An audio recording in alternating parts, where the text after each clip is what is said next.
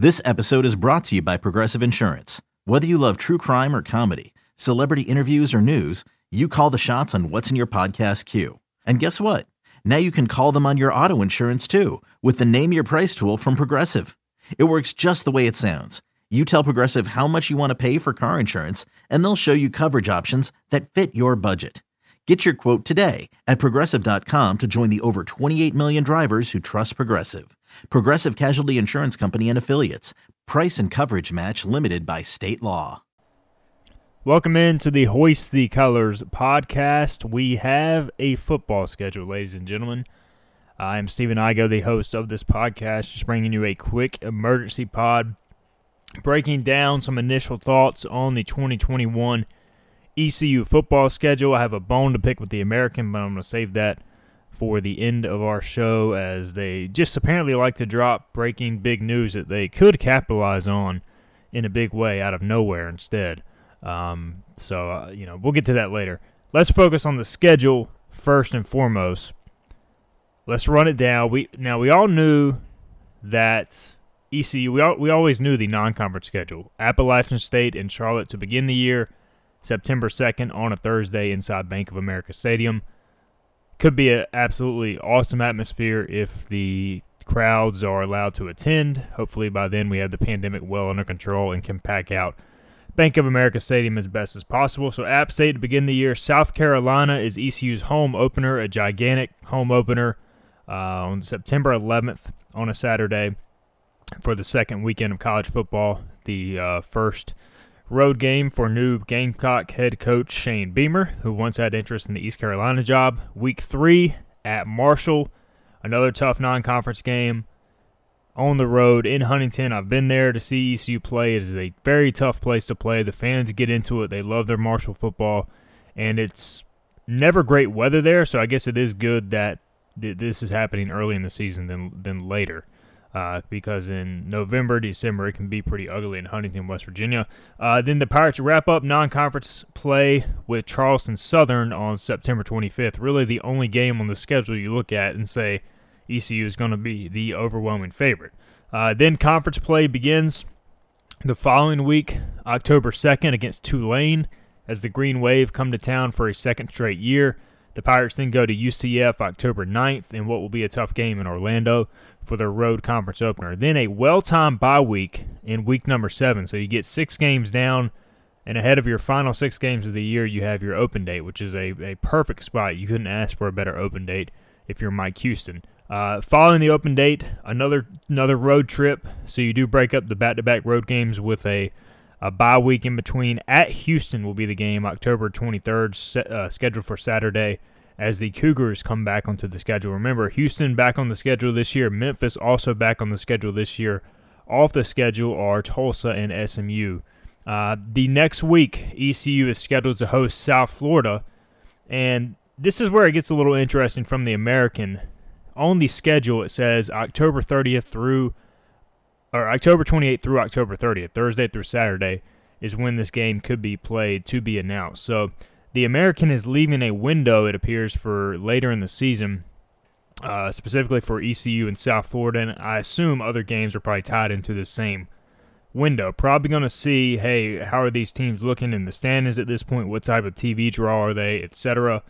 So this could potentially be a Thursday night home game against South Florida. Then the next week you had the same stipulation involved. November 4th on a Thursday through November 6th Saturday against Temple at home. So the game will be played either November 4th or November 6th.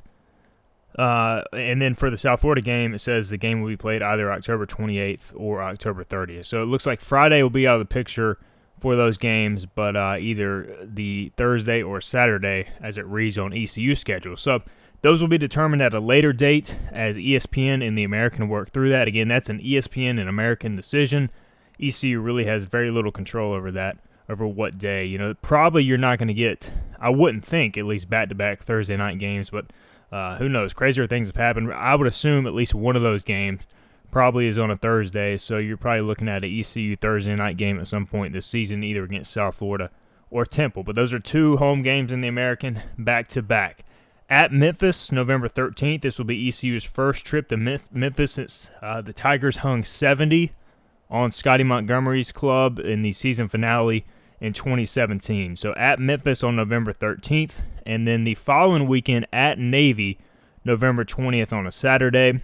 We all know how tough the triple option is. It's going to be cold up in Annapolis, Maryland. I do think it's a bit of an advantage for once that this game is towards the end of the year and not towards the beginning like we've seen so often, because the more you watch Navy, the more they go through the year, the more stuff they use in their option attack. You get to see how different teams defend them. I think that can play into ECU's advantage potentially towards the latter half of the season, whereas they've faced them early in the year, most seasons than not. And then the Pirates close the season against the Cincinnati Bearcats in what could be a monster game if ECU is an improved team. The Bearcats will be the preseason favorite in the American Athletic Conference, coming off a top 10 ranking.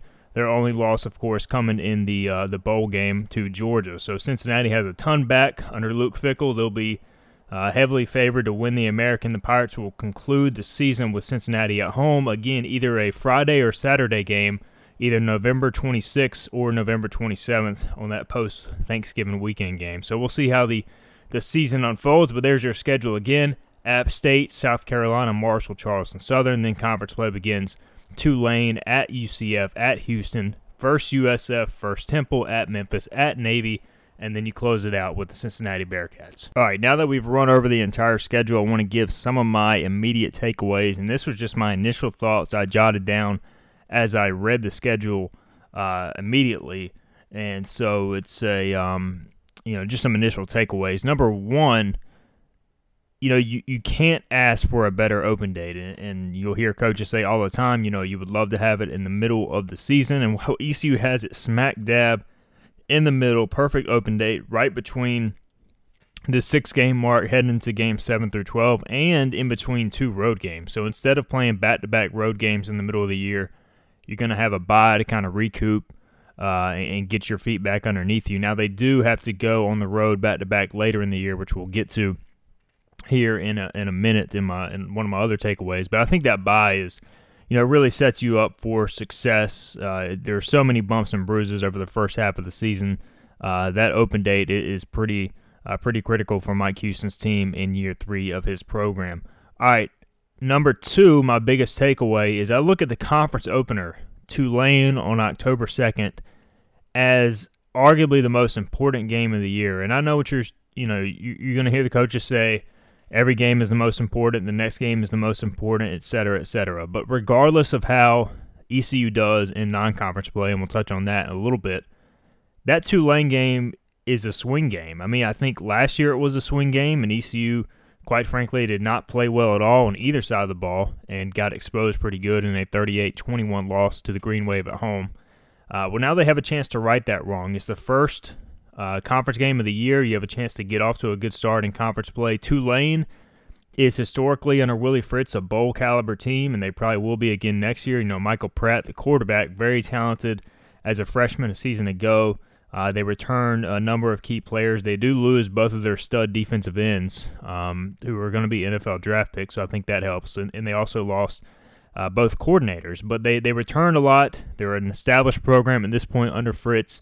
They'll come in here expecting to win. ECU's got to find a way to play better than they did last year and preferably win that game. And you look at the American Conference as a whole, Tulane is a team that's really historically in the middle of the pack. They've competed for a West title, I think once or twice under Fritz, but more times than not, they're going to be in the middle of the pack. If ECU wants to get back to a bowl game, these are the games at home you have to find a way to win, especially if there's going to be a home crowd. So I think that's a pivotal game because the week after you go to UCF and the Knights under new head coach Gus Malzahn, and with the talent they have coming back, Dylan Gabriel at quarterback, they're going to be extremely talented. They're going to be favored, and it's always tough to win in the bounce house, especially when fans are there. So that's going to be an extremely tough game. You want to set yourself up for success in the American, continue to climb up the standings. We saw that last year. ECU got to the 3-win mark, which hadn't been done since 2015. And so, the Pirates were able to close the year by beating Temple and SMU back-to-back, and that hadn't been done since Ruffin McNeil was fired in 2015, as Scotty Montgomery never topped 2 wins in conference play. So Tulane will be a critical game for East Carolina, and I think that's really, depending on how that game goes, it could set you up for hey, we have a chance to maybe finish towards the top half of the conference standings for the first time in years, or are we going to be a bottom-tier team in the league, once again competing with, South Florida, Temple, etc. So we'll see how that plays out. Moving forward, my key takeaway number 3 was the final 3 games. Man, that's a rough stretch. I do like how the schedule starts off in conference play. Again, you have Tulane at home, at UCF, open date, and then Houston on the road, which is I can't really figure out Houston, but that's going to be a tough game. They've got talent. Dana Holgorsen will be in year 3, so I expect them to be improved. And then you face South Florida and Temple at home back-to-back, both winnable games. Both teams ECU beat on the road in 2020. But then to conclude the season, you got to go to Memphis, which has been a AAC title contender for the last handful of years. Then you have to turn around and go to Navy, face the triple option in Annapolis in the cold in late November. And then you conclude the season with Cincinnati, which very well could be ranked in the top 15 at that time, in the top 25. Just a really strong team. And those 3 games to close the year, I personally expect Navy to be much improved. If Kennedy Matalolo finds him a quarterback, they're going to be hell to deal with. They're already a problem with that triple option. You're going to have to spend all season preparing for it. I do think it helps that you'll get to see it on film a ton going into that game. But Memphis on the road, I can't remember the last time the Pirates won at Memphis. It's been quite some time. And then Cincinnati at home, we all know how good Cincinnati is. So those final 3 games are going to be pretty brutal. And so you would hope if ECU is getting back into the bowl picture that you won't forward at least probably 5 wins going into those final 3 games, because ECU more than likely not going to be favored in any of those games unless one of those teams is having a down year. So a lot to play for in the early portion of the schedule, the middle portion of the schedule. We'll continue to break down the schedule in the weeks to come. I'm not going to do my game-by-game predictions just yet. I'm going to try to wait at least a couple of days. I'm not going to do them on this podcast. I always like to do a immediate game-by-game prediction article, and then one during preseason camp as well, where you kind of update what every team has done during the offseason, how the Pirates look during the offseason, etc. Somebody said, is there a path to 6 wins here? I think so. I think there is a path to 6 wins, especially if this East Carolina team plays like it did against SMU to conclude the year. If this ECU team plays like that and replicates that success over the course of a near 12 game full schedule, what game on this slate can ECU not win? Maybe Cincinnati, if Cincinnati is as elite as last year. Outside of that, there's not a game on the schedule that I say ECU can't win. UCF, I think, will be extremely tough. Memphis will be tough. South Carolina has SEC talent, but they're in a transition year, and they're coming to Dowdy-Ficklen Stadium. I mean, the games I see is really, really tough for Cincinnati, UCF, and Memphis. I think the rest are winnable. I'm not going to say they're 50-50 toss-ups, but I do think ECU can beat App State. I do think ECU can beat South Carolina. I know the Pirates haven't beat an SEC team since South Carolina in 1999, but this is not Steve Spurrier's South Carolina teams. They've been very vulnerable, and we don't really know what they're going to be like under Shane Beamer. They're going to have a brand-new quarterback. They're going to have brand-new systems on both sides of the ball, so they're in a year of transition, and I think that's a winnable game for ECU. Now, is it going to be tough? Yes, they've got SEC talent, but if ECU can pack the stadium out, I think that's a game where they can surprise some people. But again, you look at the first 3 games of the year, the non-conference, I mean, historically, you won't, in a league like the American, you would prefer to have, 2 to 3 games where you're the favorite, the pretty heavy favorite. That's not going to happen for ECU. Charleston Southern is the lone game there. And so you're looking at 3 games out of the gate, which could go either way. You're going to have to play really good football to have a chance to win. But with that comes great opportunity. If the Pirates go out and they beat Appalachian State on a Thursday night in front of a national television audience to begin the season, all of a sudden you've got a ton of eyeballs on you. It really helps you in recruiting. It's something that kind of makes a statement across the state of North Carolina. App State has quietly become arguably the best program in terms of consistently winning in the state the last handful of years. So if you go out and beat App State on a neutral field, you're saying a lot about the program and the direction it's heading under Mike Houston. And then you face South Carolina. I'm going to assume that's going to be a nationally televised game just due to the eyeballs the SEC draws. If you beat South Carolina at home, all of a sudden that creates national headlines early in the college football season. So with the great challenges come great opportunities and a chance for ECU football to really stake its claim that it's moving back to what we all know it can be. But overall, a very challenging schedule. Again, we knew the opponents for the last several months and really years as the American came out with the AAC opponents a couple years ago.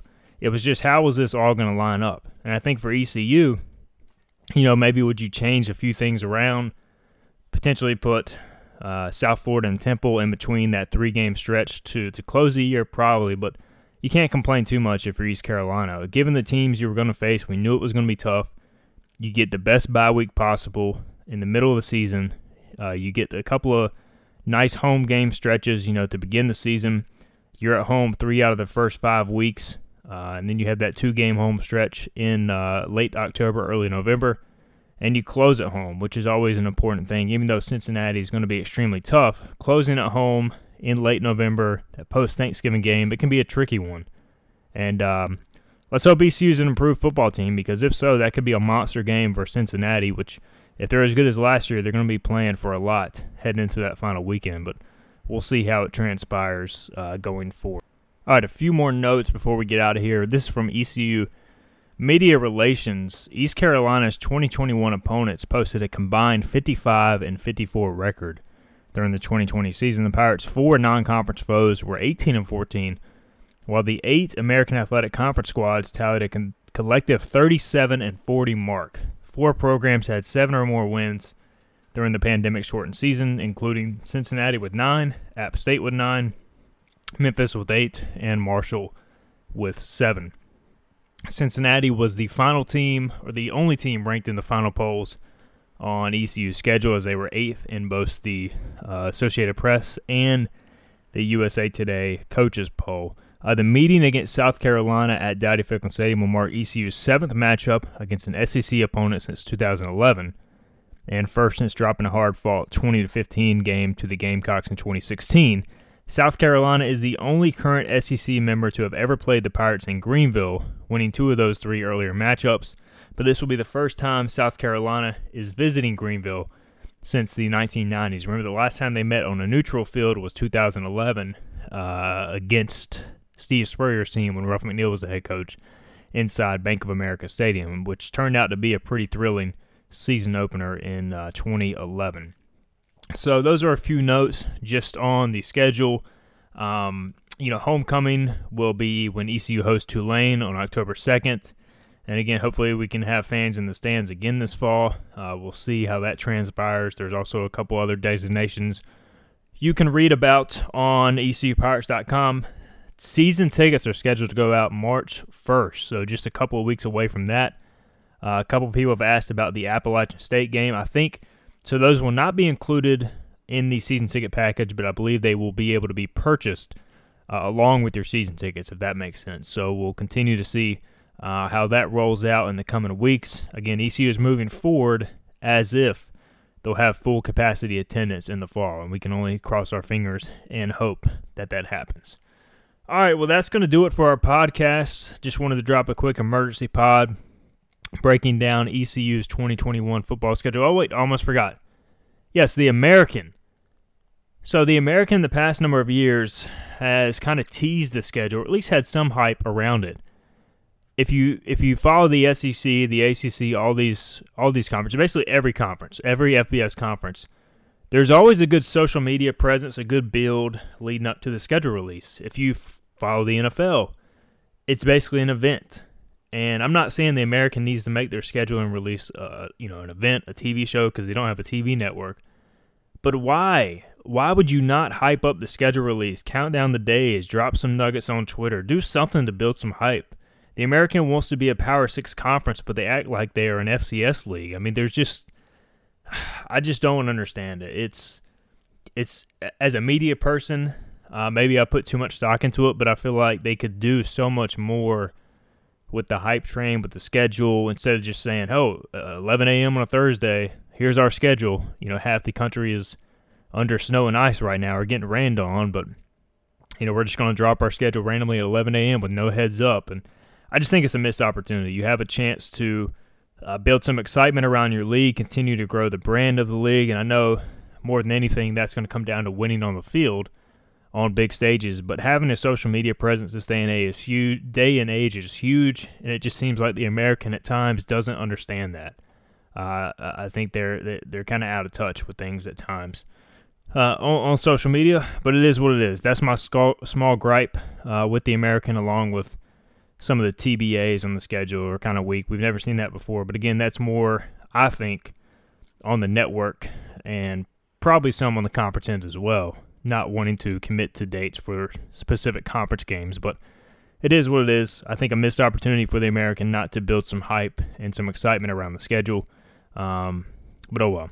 All right, if you have yet to subscribe on hoistthecolors.net, stay tuned in the coming days. We're going to run a special 50% off deal, I believe, starting Friday for new annual subscribers. And with this deal comes a very rare offer that we don't offer a lot network-wide. You will get free access to CBS All Access, which is about to become Paramount Plus.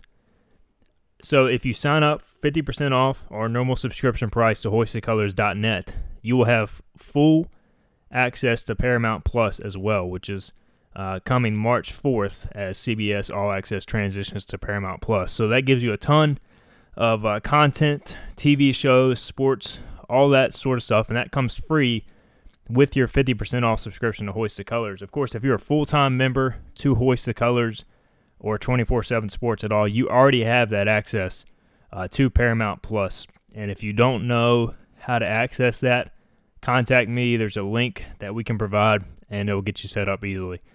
So that will be coming this weekend, that special deal, and run for the next number of weeks. So be on the lookout for that if you've been on the fence about subscribing. All right, I'm going to get out of here. I got to get to a Zoom with Cliff Godwin and some of the ECU baseball players. We'll be back with you after the weekend.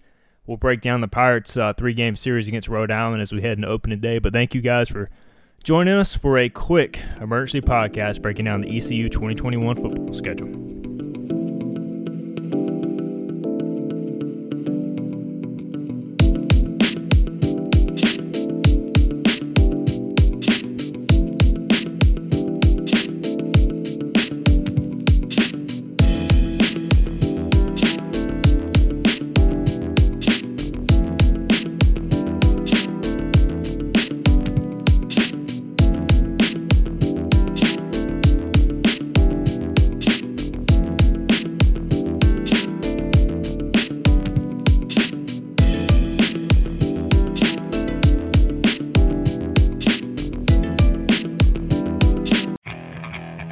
Okay, picture this. It's Friday afternoon when a thought hits you. I can waste another weekend doing the same old whatever, or I can conquer it. I can hop into my all-new Hyundai Santa Fe and hit the road. Any road. The steeper, the better. Because my all-new Santa Fe is available with H-Track all-wheel drive, so I can hit the trail without a worry in the world. Heck, with 3 rows and best-in-class rear cargo space, I can pack the whole family in with all our gear. We've got available dual wireless charging for our phones, so we'll never lose touch with civilization, and we won't lose touch with the primordial power of Mother Earth. So which is it? Waste the weekend or do something a little more epic? And conquer it in the all-new Hyundai Santa Fe. Visit HyundaiUSA.com or call 562-314-4603 for more details. Hyundai, there's joy in every journey.